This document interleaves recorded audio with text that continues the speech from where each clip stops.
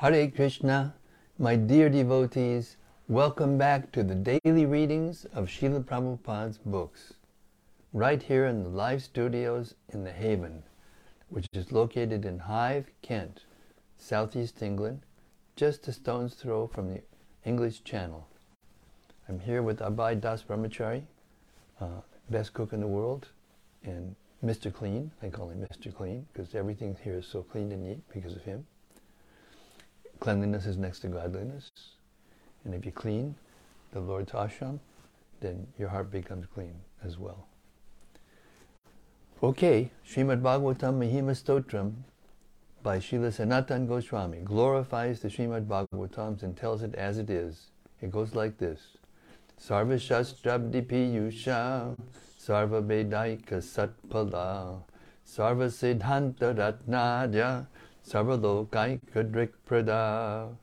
O nectar from the ocean of all scriptures, singular fruit of all the Vedas, rich mine of the precious gems of all conclusive truths, you are the only giver of sight to all the worlds. Sarva Bhagavata Prana Srimad Bhagavata Prabho Kali Dvandoditaritya Sri Krishna Paribhartita. O life air of all the Supreme Lord's devotees, O Master Srimad Bhagavatam, you are the sun risen in the darkness of Kali. You are the exact image of Sri Krishna. Paramananda Pataya Prema Varshakshadayate Sarvada Sarvasevyaya Sri Krishnaya Namostume. I bow down to you, who are supremely blissful to read. Your every syllable pours down a flood of prema. You can always be served by everyone. You are Sri Krishna himself. Madeka Bando Matsangin Madguro Man Mahadana Man Nistadaka Madbhagya Mad Ananda Namostute. My only friend, my constant companion, my spiritual master, my great wealth, my savior, my good fortune, my source of ecstasy, I bow down to you. Asadu saduta dayin ati nichochata kada hanamun chakada chenmam premna rit kanta yukspura. O bestower of saintliness to the unsaintly, O exalter of the most fallen, please never leave me. Always appear in my heart and my voice with pure love. Om Namo Bhagavate Vasudevaya. Om Namo Bhagavate Vasudevaya. Om Namo Bhagavate Vasudevaya. So we've reached the third chapter of the fourth canto of Srimad Bhagavatam, moving right along, starting with text 8, talks between Lord Shiva and Sati. Daksha, after blaspheming Lord Shiva and walking out of the Maha Yajna, is now having another sacrifice, and this time he didn't invite Lord Shiva. And Sati, she's heard a lot of her friends and other demigoddesses going to this Yajna dressed up with their husbands, and she wants to go too. Text 8. Sati said, "My dear Lord Shiva, your father-in-law is now executing great sacrifices, and all the demigods, having been invited by him, are going there. If you desire, we may also go." Purport. Sati knew of the tension between her father and her husband, but still she expressed to her husband, Lord Shiva, that since such sacrifices were going on at her father's house, and so many demigods were going, she also desired to go. But she could not express her willingness directly, and so she told her husband that if he desired to go, then she could accompany him. In other words, she submitted her desire very politely to her husband. Text 9. I think that all my sisters must have gone to this great sacrificial ceremony with their husbands just to see their relatives. I also desire to decorate myself with the ornaments given to me by my father and go there with you to participate in that assembly. Purport. It is a woman's nature to want to decorate herself with ornaments and nice dresses and accompany her husband to social functions, meet friends and relatives, and enjoy life in that way.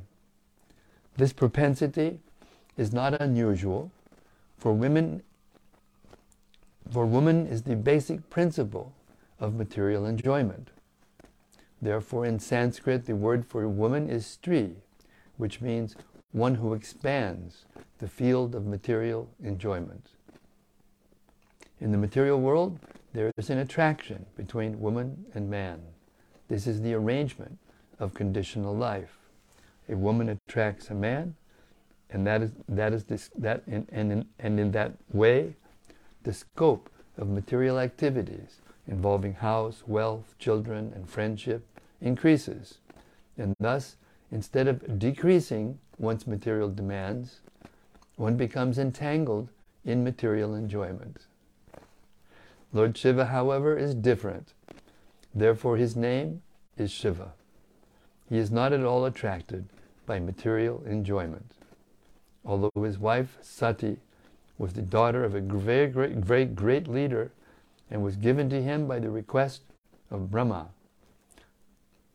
Lord Shiva was reluctant, but Sati, as a woman, the daughter of a king, wanted enjoyment. She wanted to go to her father's house, just as her other sisters might have gone, and meet them and enjoy social life. Here, she specifically indicated that she would decorate herself with the ornaments given by her father. She did not say that she would decorate herself with the ornaments given by her husband, because her husband was callous about all such matters. He did not know how to decorate his wife and take part in social life, because he was always in ecstasy with thoughts of the Supreme Personality of Godhead. According to the Vedic system, a daughter is given a sufficient dowry at the time of her marriage, and therefore Sati was also given a dowry by her father, and ornaments were included. It is also the custom that the husband gives some ornaments, but here it is particularly mentioned that her husband, being materially almost nothing, could not do so. Therefore, she wanted to decorate herself with the ornaments given by her father. It was fortunate for Sati that Lord Shiva did not take the ornaments from his wife and spend them for ganja, because those who imitate Lord Shiva in smoking ganja exploit and spend on smoking, intoxication, and similar other activities. Text 10. My sisters, my mother's sisters, and their husbands, and other affectionate relatives must be assembled there. So if I go, I shall be able to see them, and I shall be able to see the flapping flags and the performance of the sacrifice by the great sages. For these reasons, my dear husband, I am very much anxious to go. Purport. As stated before, the tension between the father-in-law and son-in-law persisted for a considerable time. Sati therefore had not gone to her father's house for a long while. Thus she was very anxious to go to her father's house, particularly because on that occasion her sisters and their husbands and her mother's sisters would be there. As is natural for a woman, she wanted to dress equally to her other sisters and also be accompanied by her husband. She did not, of course, want to go alone. Text 11. This manifested cosmos is a wonderful creation of the interaction of the three modes, material modes, or the external energy of the Supreme Lord. This truth is fully known to you. Yet I am but a poor woman, and as you know, I am not conversant with the truth. Therefore, I wish to see my birthplace once more. Purport. Dakshayani, Sati, knew very well that her husband, Lord Shiva, was not very much interested in the glaring manifestation of the material world, which is caused by the interaction of the three modes of nature. Therefore she addressed her husband as Aja, which refers to one who has transcended the bondage of birth and death, or one who has realized his eternal position. She stated, the illusion of accepting the perverted reflection, the material or cosmic manifestation, to be real is not present in you because you are self-realized. You are the attraction, for you, the attraction of social life and the consideration that someone is father, someone is mother, and someone is sister, which are illusory relationships, is already over.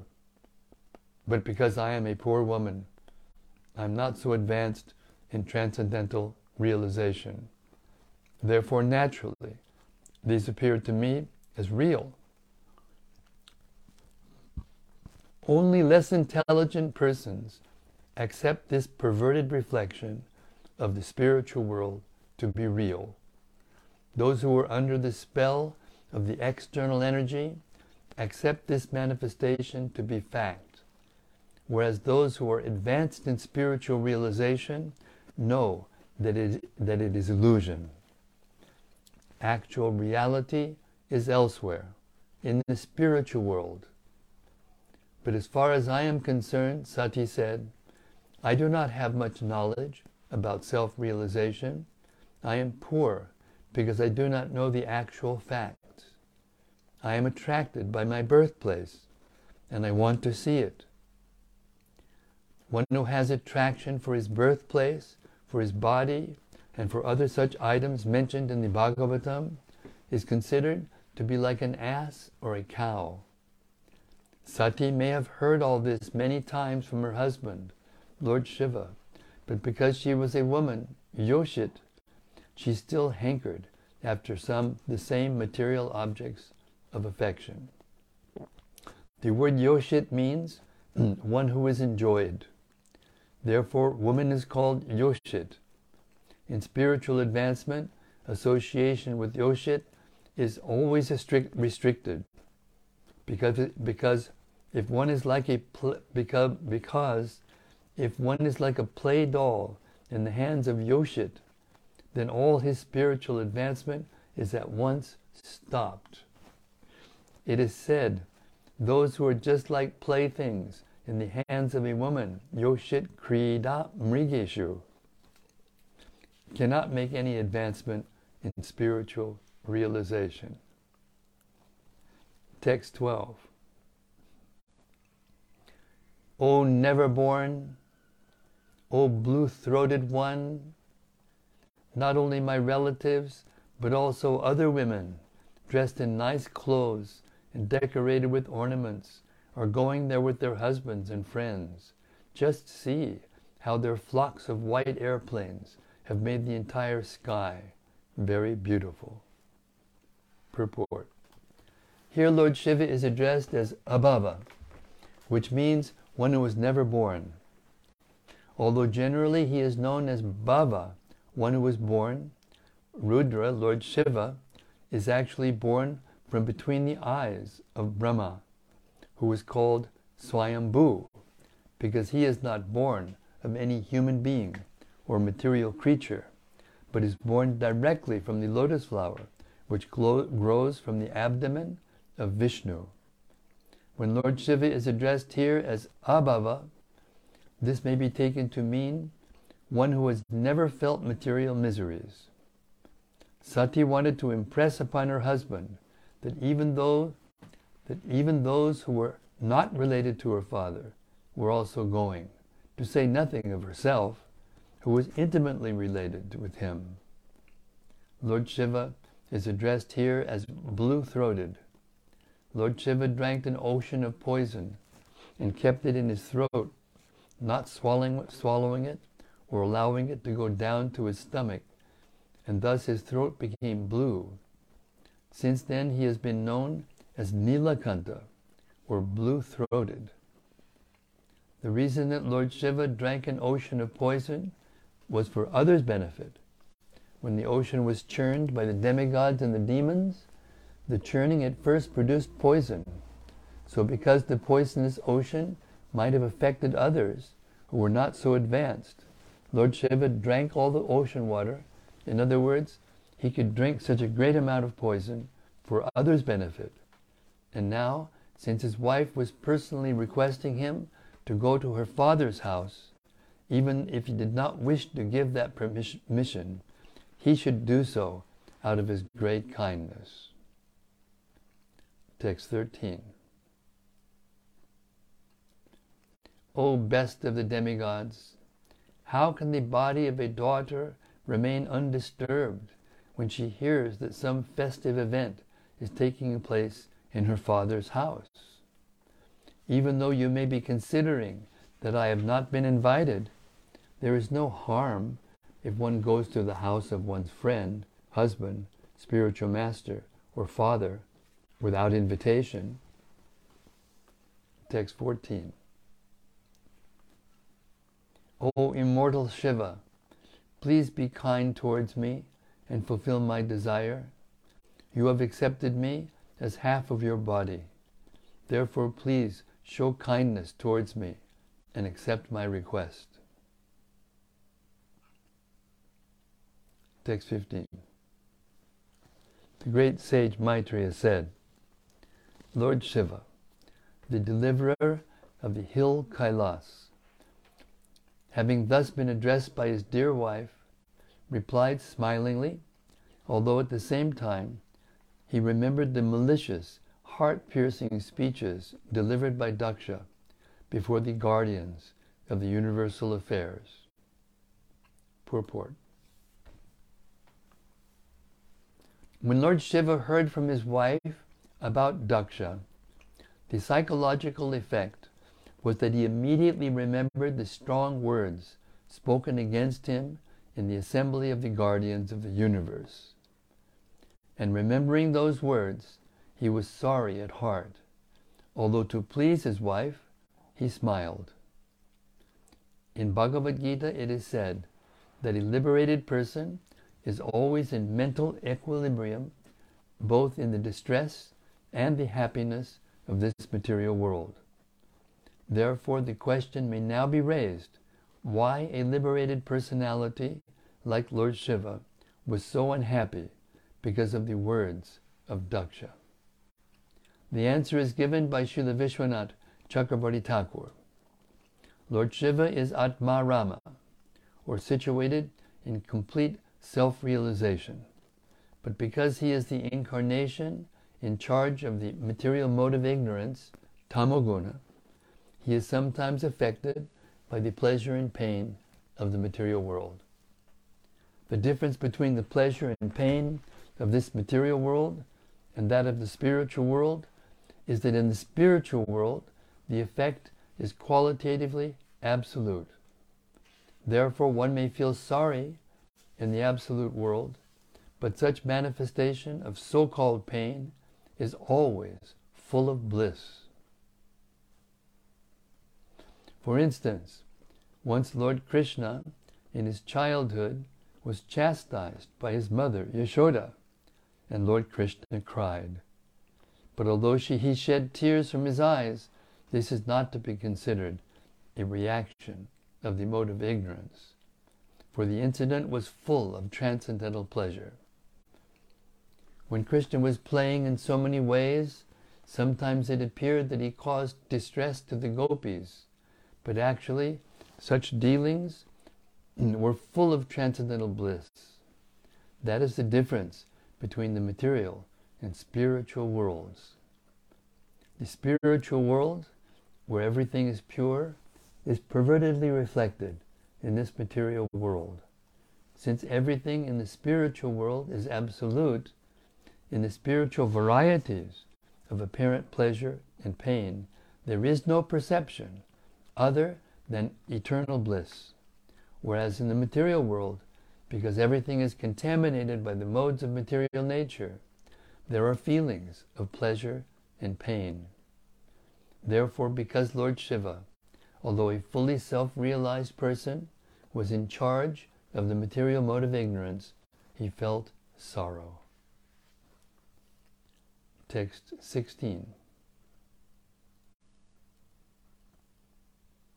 The great Lord replied, "My dear beautiful wife, you have said that one may go to a friend's house without being invited. And this is true, provided such a friend does not find fault with the guest because of bodily identification and thereby become angry towards him." Purport. Lord Shiva could foresee that as soon as Sati reached her father's house, her father, Daksha, being too puffed up because of bodily identification, would be angry at her presence, and although she was innocent and faultless, he would be mercilessly angry towards her. Lord Shiva warned that since her father was too puffed up by his material possessions, he would be angry, and this would be intolerable for her. Therefore, it was better that she not go. This fact was already experienced by Lord Shiva, because although Lord Shiva was faultless, Daksha had cursed him in so many harsh words. Text 17.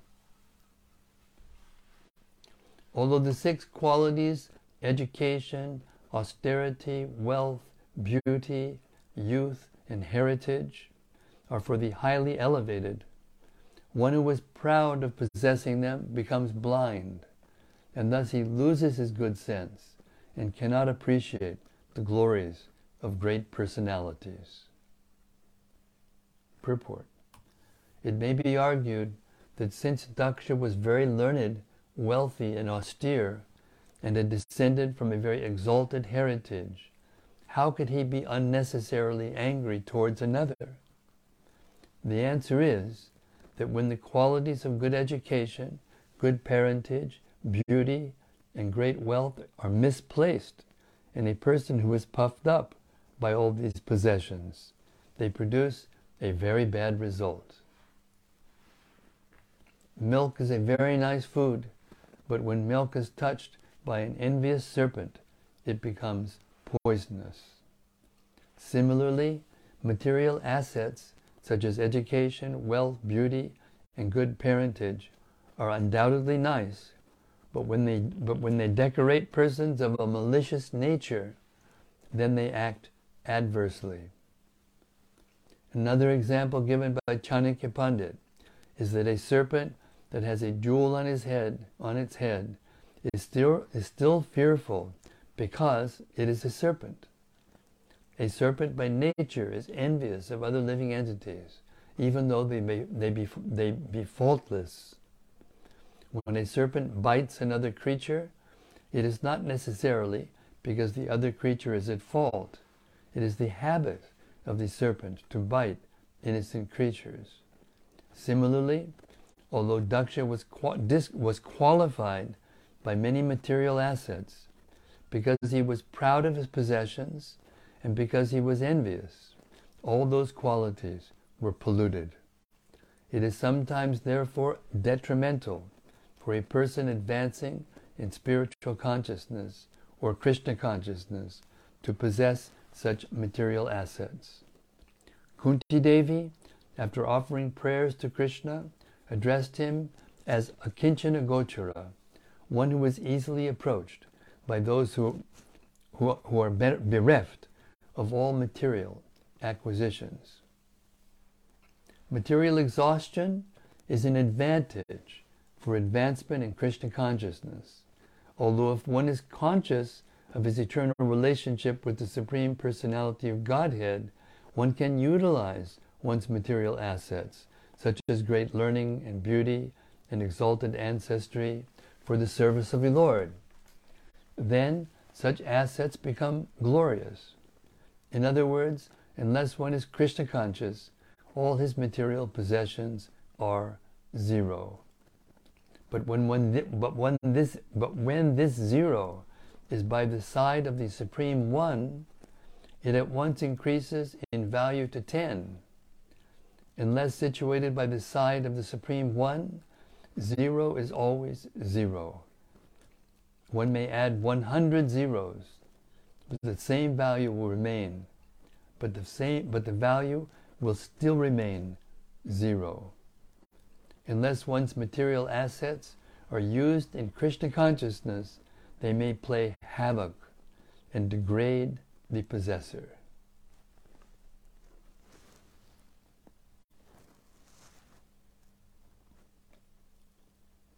Text 18. One should not go to anyone's house, even on the consideration of his being a relative or a friend, when the man is disturbed in his mind and looks upon the guest with raised eyebrows and angry eyes. Purport. However low a person may be, he is never unkind to his children, wife, and nearest kin. Even a tiger is kind to its cubs, for within the animal kingdom, the cubs are treated very nicely. Since Sati was the daughter of Daksha, however cruel and contaminated he might be, naturally it was expected that he would receive her very nicely. But here it is indicated by the word anavastita, that such a person cannot be trusted. Tigers are very kind to their cubs, but it is also known that sometimes they eat them. Malicious persons should not be trusted, because they are always unsteady. Thus Sati was advised not to go to her father's house, because to accept such a father as a relative and to go to his house without being properly invited was not suitable. Text 19.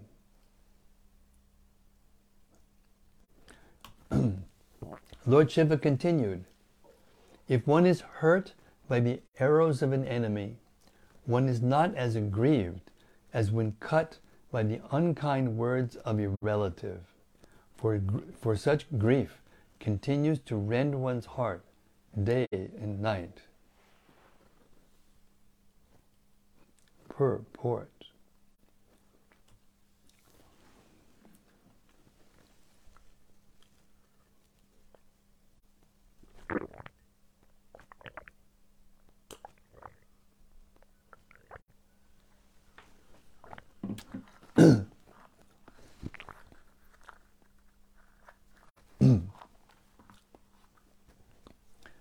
Sati might have concluded that she would take the risk of going to her father's house, and even if her father spoke unkindly against her, she would be tolerant, as a son sometimes tolerates the reproaches of his parents.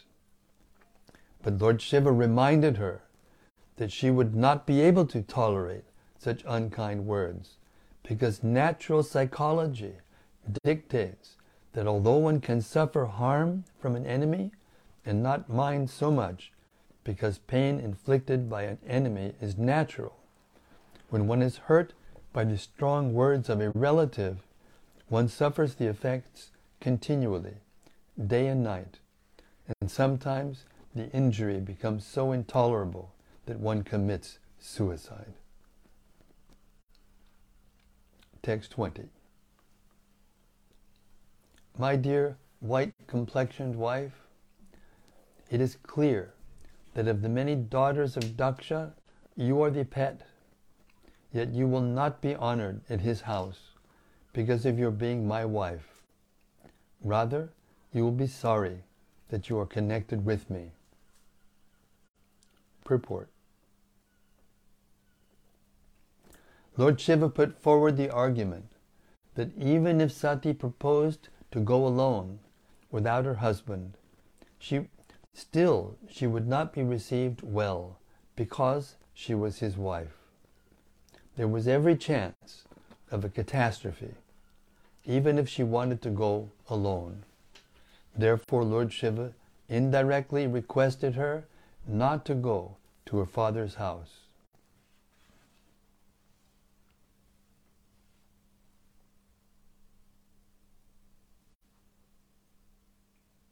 Text 21. One who is conducted by false ego and thus always distressed, both mentally and sensually, cannot tolerate the opulence of self-realized persons. Being unable to rise to the standard of self-realization, he envies such persons as much as demons envy the Supreme Personality of Godhead. Purport. The real reason for the enmity between Lord Shiva and Daksha is explained here. Daksha was envious of Lord Shiva because of Shiva's high position as an incarnation of equality of the Supreme Personality of Godhead, and because Shiva was directly in contact with the Supersoul and was therefore honored and given a better sitting place than he. There were many other reasons also. Daksha, being materially puffed up, could not tolerate the high position of Lord Shiva, so his anger at Lord Shiva's not standing up in his presence was only the final manifestation of his envy. Lord Shiva is always in meditation and always perceives the Supersoul, as expressed here by the words Purushak Buddhi Sakchinam. The position of one whose intelligence is always absorbed in meditation upon the Supreme Personality of Godhead is very great and cannot be imitated by anyone, especially an ordinary person. When Daksha entered the arena of Yajna, Lord Shiva was in meditation and might not have seen Daksha enter, but Daksha took the opportunity to curse him, because Daksha had maintained an envious attitude towards Lord Shiva for a long time. Those who are actually self-realized see every individual body as a temple of the Supreme Personality of Godhead, because the Supreme Personality of Godhead, in his Paramatma feature, is residing in everyone's body. When one offers respect to the body, it is not to the material body, but to the presence of the Supreme Lord. Thus, one who is always in meditation upon the Supreme Lord is always offering him obeisances. But since Daksha was not very elevated, he thought that obeisances were offered to the material body, and because Lord Shiva did not offer respect to his material body, Daksha became envious. Such persons, being unable to rise to the standard of self-realized souls like Lord Shiva, are always envious. The example given here is very suitable. Asuras, demons, or atheists are always envious of the Supreme Personality of Godhead. They simply want to kill him. Even in this age, we find some so-called scholars commenting on Bhagavad Gita who are envious of Krishna. When Krishna says, Manmana Bhavamad Bhakto, always think of me, become my devotee, and surrender unto me, the so-called scholars comment that it is not to Krishna that we have to surrender. That is envy. The asuras, or atheists, the demons, without reason or cause, are envious of the Supreme Personality of Godhead. Similarly, instead of offering respect to self-realized persons, foolish men who cannot approach the highest standard of self-realization are always envious, although there is no reason. Srila Prabhupada ki jai. Okay, we're going to stop here. It's 8 o'clock almost. Went fast, but it was very sweet.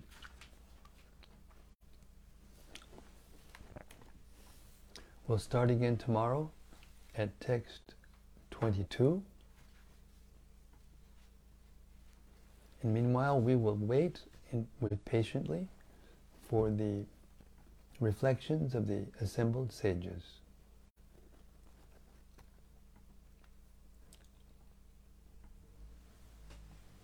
Hare Krishna.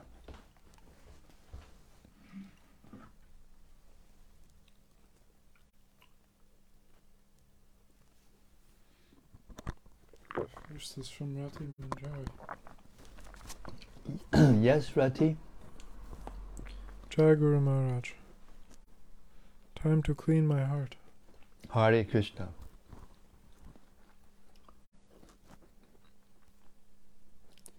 And from Gopakanya Devi Dasi. Yes, Gopakanya Devi Dasi. Hare Krishna, dear Maharaj, and all assembled sages, all glories to Srila Prabhupada and your daily reading service, dear Maharaj. Jai, Srila Prabhupada ki jai. Jai Srimad Bhagavatam.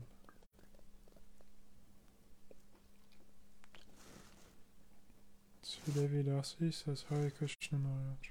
Hare Krishna, Sudevi Dasi. Hare Krishna to you too.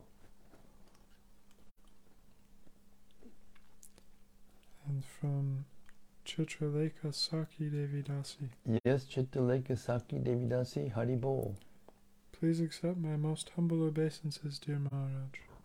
The description of the result of pride is so true and powerful. What is the best way to become free from pride? Thank you so much, Maharaj. Well,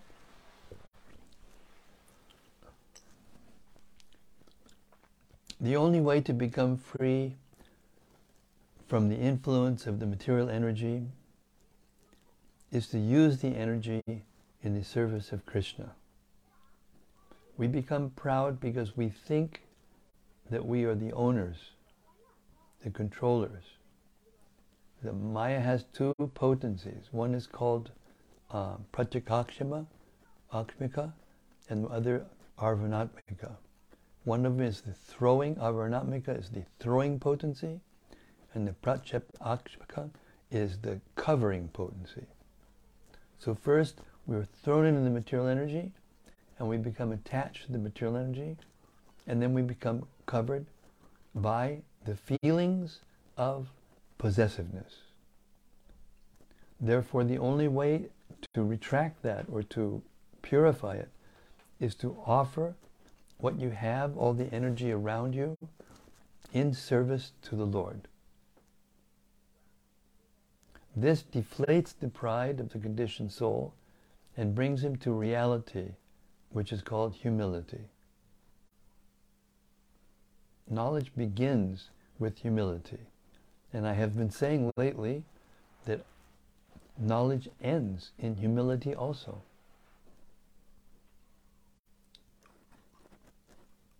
Not being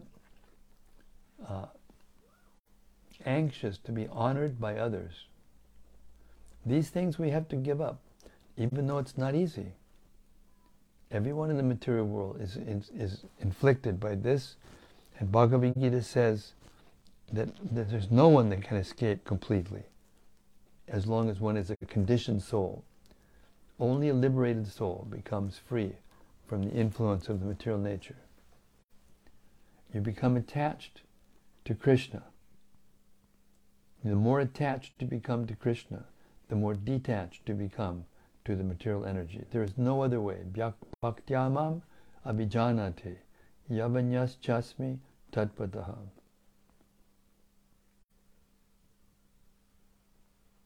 Only by unalloyed, pure devotional service can we become completely free from the influence of the material energy. And it begins with pride.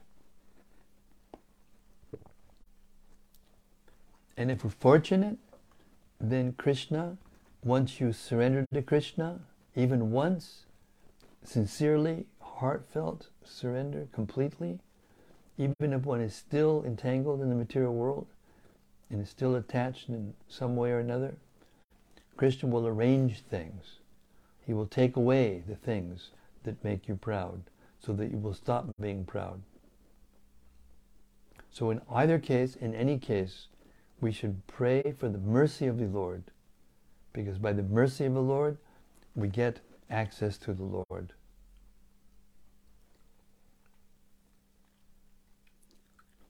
And furthermore, in the Gita, the very famous verse, Ragadvesha vimuktaishtu vishayan indriyaischaran atmavashar vedayatma prasadam adhigachdati.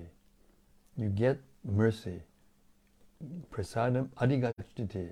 You acquire the full mercy of the Lord by being able to follow the regulative principles of freedom. The 4 regulative principles: no illicit sex, no gambling, no meat eating, no intoxication. If you follow these restrictions and you chant Hare Krishna sincerely, trying to give up offenses, then you'll become free gradually from the influence of the material energy, and then you will not be proud. Hare Krishna.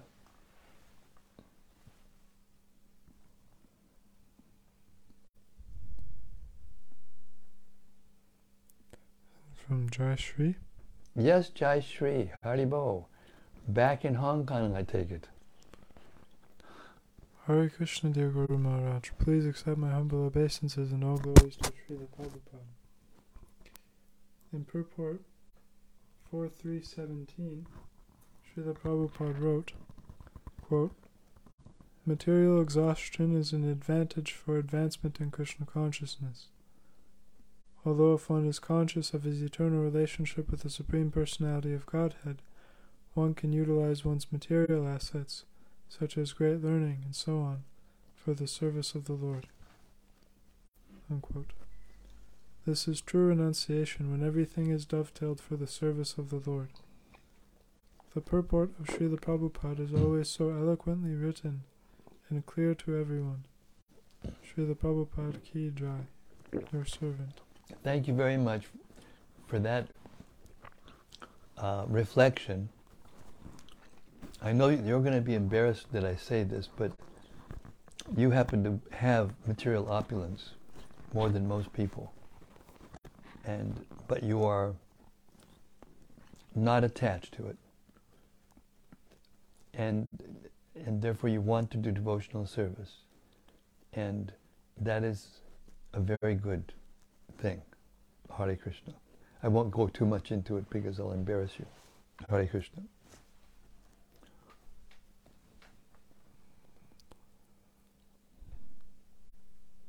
And from Anandamurti. Yes, Anandamurti. Dear Guru Maharaj and all assembled devotees, please accept my humble obeisances. All glories to Srila Prabhupada. Thank you so much for today's readings of Srila Prabhupada books. Today I heard how the self-realized person like Lord Shiva can see the truth and foretell the future situation. Yes, I also found that envy is so dangerous. And the second comment, Sati's feeling is very easy to have for me, like materialistic woman. But it is simply purifying to hear what is said by Lord Shiva and the truthful purport of Srila Prabhupada. Yesterday, 3 Bhagavad Gita distributed during lunchtime. Om Tat Sat. Om Tat Sat. Thanks a lot. Thank you again for your lovely example and your reflections, which are simple and straightforward and pure. Hare Krishna.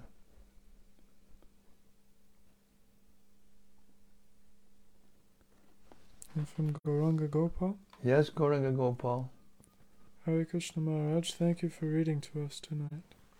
This is definitely one of my favorite pastimes. I really appreciate the character of Lord Shiva, so tolerant to offenses committed towards him, and kind and compassionate towards his wife, who becomes so covered with attachment to her kin. Also interesting to see that everything which is happening down here on earth is also happening in the heavenly kingdom. Ha Brahma Bhuvana Loka Punar Avarti Narajuna. Yes, absolutely.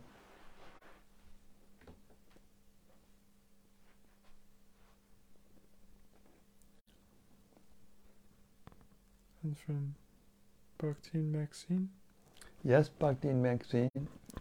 Hare Krishna, dearest Maharaj, please accept my humble obeisances. All glories to Srila Prabhupada. I never thanked you for the 8th August invitation, so I thank you, dearest Maharaj, from my heart. I was so uplifted to be involved on such a wonderful day. Gauranga. Gauranga.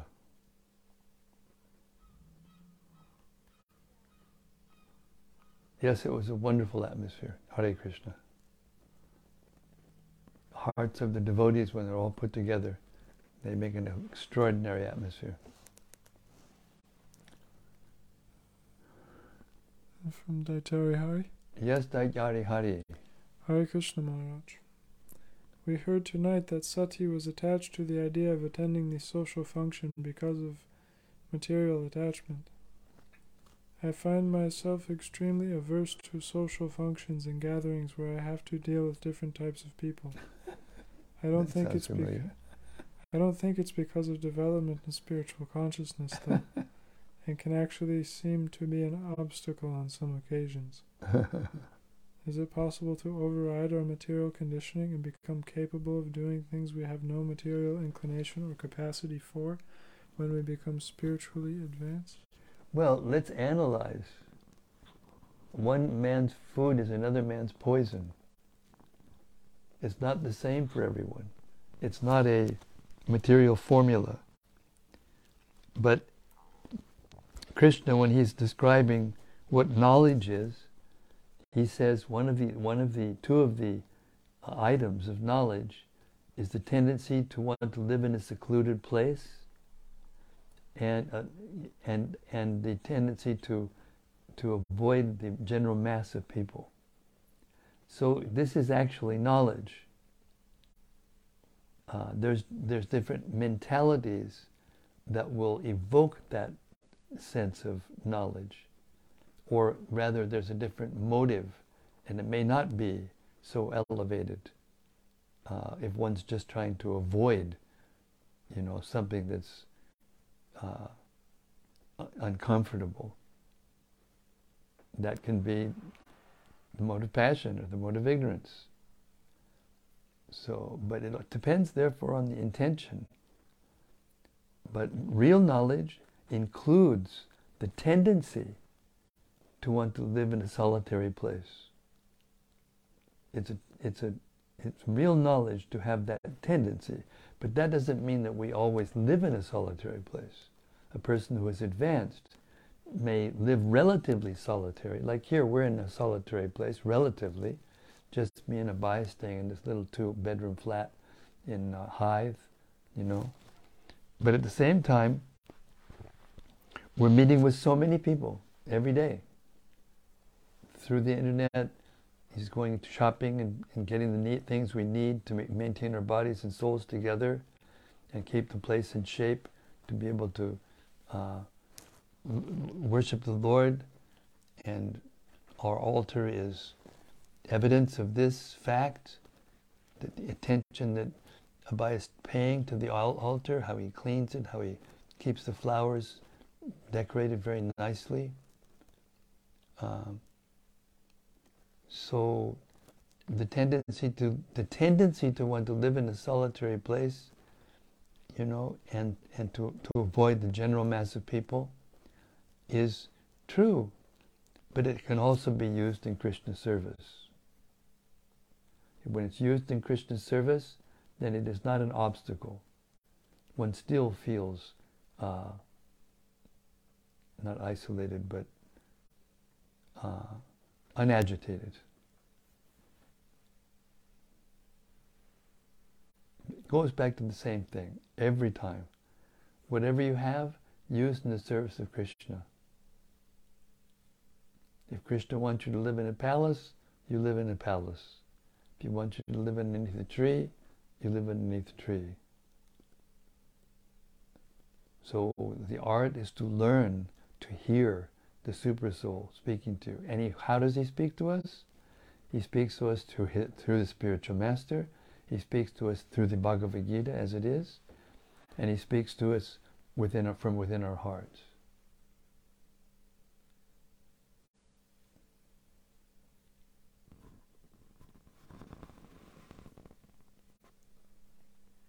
Hare Krishna. From Rati Manjari. Yes, Rati. Dear Guru Maharaj, please accept my respectful obeisances. All glories to Srila Prabhupada. Tonight we heard a lot about the nature of envy. Daksha maintained his envy of Lord Shiva, and because of that, ultimately he cursed Shiva for a perceived small act of not offering obeisances to Daksha, because he was absorbed in meditation. I have heard that practically all the qualities can be used in Krishna's service except envy. This has to be given up. Is this correct? Would you please comment on this? Thank you. It's a very simple comment. Srila Prabhupada explained to us that anger, even lust, and greed, and all these things can be dovetailed in Krishna's service. You want to get everything for Krishna. You know? You want to defeat the demons in service to Krishna. But envy, it's not, what's the word? It's not dovetailable. Envy of other people is not dovetailable in devotional service. So yes, it has to be given up. And it's given up by doing Harinam Sankirtan with the people in the street, and giving out books, and inviting them to the temple, and serving them, and giving them Krishna consciousness. Or in my case, I can't go out very much, I preach. Every day I preach for hours.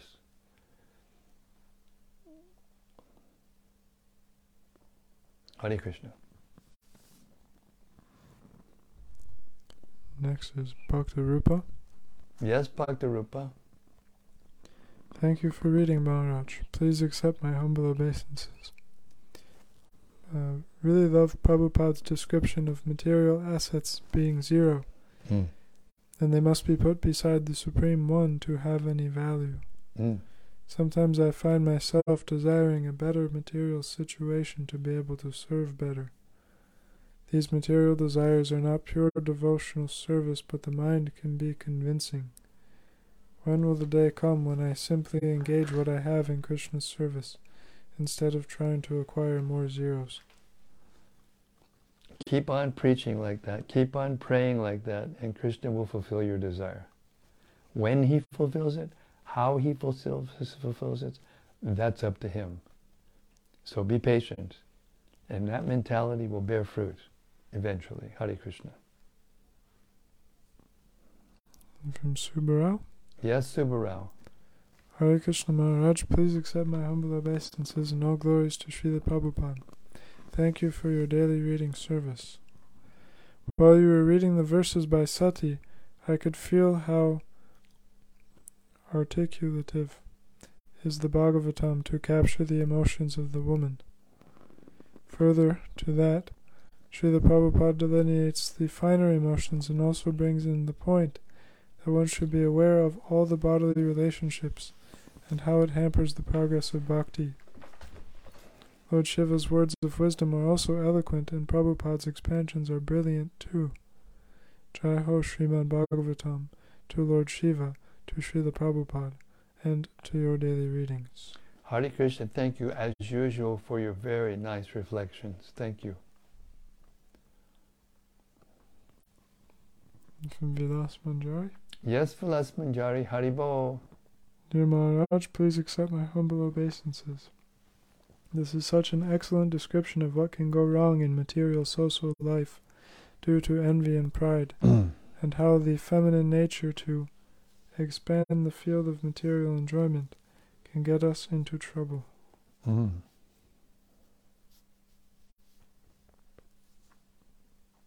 But Krishna assures us whatever body we're in, whatever our gender, whatever our level of attainment materially or not, if one performs devotional service, they can transcend that nature and attain the highest perfection. So never mind we are this quality or that quality. Let us perform devotional service and go back to Krishna and attain his lotus feet. We make that our goal, Krishna will help us succeed. Hare Krishna.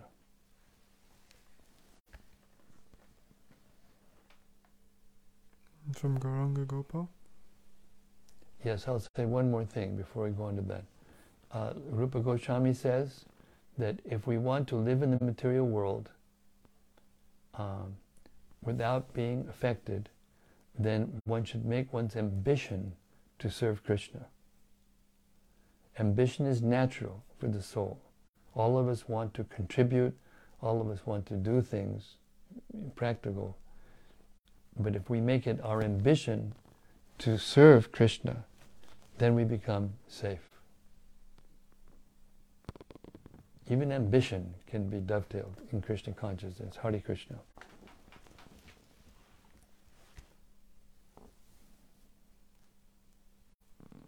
This is from Gauranga Gopal. Yes, Gauranga Gopal. Also loved a part to the purport to verse 15. Quote, since everything in the spiritual world is absolute, in the spiritual varieties of apparent pleasure and pain, there is no perception other than eternal bliss.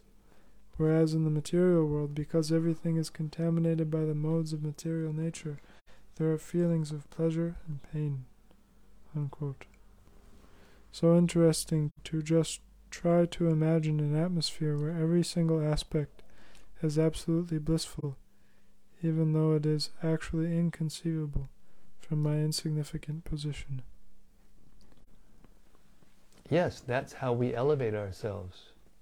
To hear these wonderful truths about the spiritual world and the difference between the spiritual world and the material world, we go on hearing regularly and sincerely, trying to understand.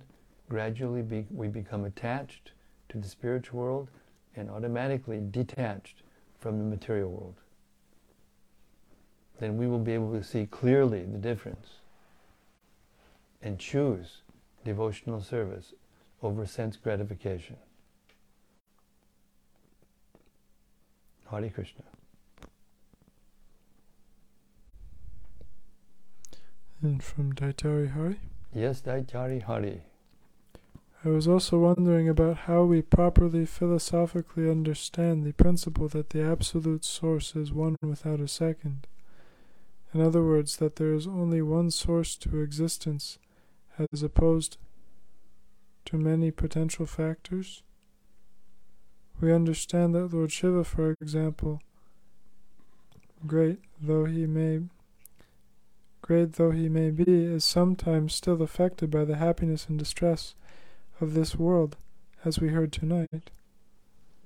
I accept this and that Krishna is the one supreme without a second, but how do we philosophically explain and understand this fact in a simple way? Study Krishna's pastimes. Study Krishna's pastimes.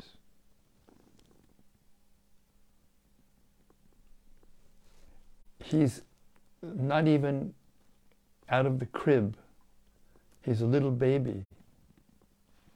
And yet he takes this huge Rakshasi's breast, even though she's decked out like a beautiful woman, and takes out the life, the milk, and the poison, everything.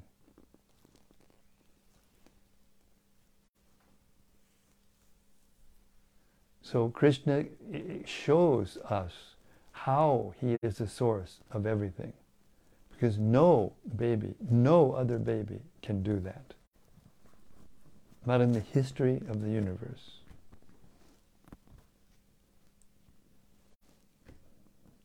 Every single one of his activities are done in a way that no one else could do it. So if you have faith in Krishna and you study, you get that faith by studying his pastimes, by hearing his pastimes and appreciating, how great he is and how inconceivable he is. Then you'll be able to understand that there's no other source. There can be no other source but him.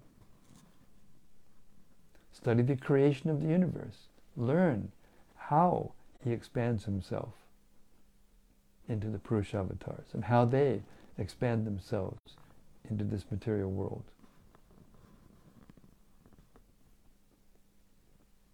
Learn about the difference between Lord Shiva and Lord Vishnu. Lord Shiva is a quality of an incarnation that is in charge of the mode of ignorance. Therefore, he must come in contact with ignorance sometimes. But Krishna never comes in contact with ignorance. He appears as a little baby. First he appears as a full-blown Vishnu form. Then he shrinks himself down as a little baby. He does all these things just to show us that no one else could do that. So he must be the source of everything. And Jiva Goswami promises, if you accept this Achintya principle, actually, without doubt, then you can know Krishna.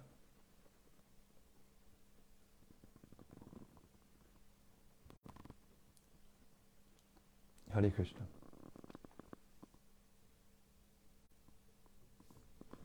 This is from Sarvagya. Yes, Sarvagya. Maharaj, I understood a point today why economic development growing fast because of man and woman attraction. Yes. Thank you, Maharaj, your servant. Yes, Hare Krishna. Thank you very much. It's a simple point, but it's absolutely true. Even the materialists know this. The Marshall, famous economic teacher, Marshall. Prabhupada learned about this when he was in Scottish Church College. He said the impetus for economic development is family life. Hare Krishna. From Koladvipati. Yes, Koladvipati. Hare Krishna Maharaj, please accept my humble obeisances, all glories to Srila Prabhupada. Interesting to hear how powerful sound can be in harming someone. Quote, if one is hurt by the arrows of an enemy, one is not as aggrieved as when cut by the unkind words of a relative, for such grief continues to rend one's heart day and night. Unquote. Made me reflect on the painstaking condition of families in modern-day Kali Yuga. So much conflict in broken families, and we can see this all stems from a lack of spiritual understanding. Yes, the only thing lacking is Krishna consciousness. Everything is present in the universe to be self-sufficient. Everything that we need is provided by the material nature. Therefore, dissatisfaction is an illusion. Hare Krishna. And this is from Bhakti Nikki. Hare Krishna, Bhakti Nikki. Hare Krishna Maharaj, please accept my humble obeisances. Hearing about Lord Shiva's pastimes is so sweet. I am struck by his gentleness, tolerance, and compassion, especially how he, as such a transcendentally loving person, can still be affected by the modes of nature. That is so poignant. Hare Krishna. Therefore he is called Vaishnava Yatha Shambhu. He is the greatest Vaishnava. And this is from Bhakta Peter. Yes, Bhakta Peter. Hare Krishna Guru Maharaj, please accept my humble obeisances. All glories to Srila Prabhupada. Thank you greatly for your time reading to us tonight. How does a devotee who enters married life with another devotee avoid the trap of, quote, becoming a play doll in the hands of a woman, unquote? And what weakness within a devotee leads to this ensnaring him? How can we identify this weakness within in order to avoid checking our commitment to celibacy? Well, we learn by experience, don't we? We learn in the material world by experience. Lifetimes of trying to enjoy the material energy. And finally, after many lifetimes of trying to enjoy the material energy, we become sick of it. There's only one way to avoid it completely, and that's to become actually disgusted by it. So, if you see your wife and your facilities that you need for to have a household as belonging to Krishna, everything belongs to Krishna. It is meant for Krishna's pleasure. You have to learn to see like that, and that will take you out of the temptation to enjoy for yourself, because it's not really enjoyment. It's not really enjoyment. It is not meant for your enjoyment. It is meant for Krishna's enjoyment. So this is a universal principle. It's true in all cases, for all people, in all things, in all relationships. Therefore, Bhaktivinoda Thakur says, I see my house transformed into Goloka Vrindavan when I'm absorbed in devotional service. Hare Krishna.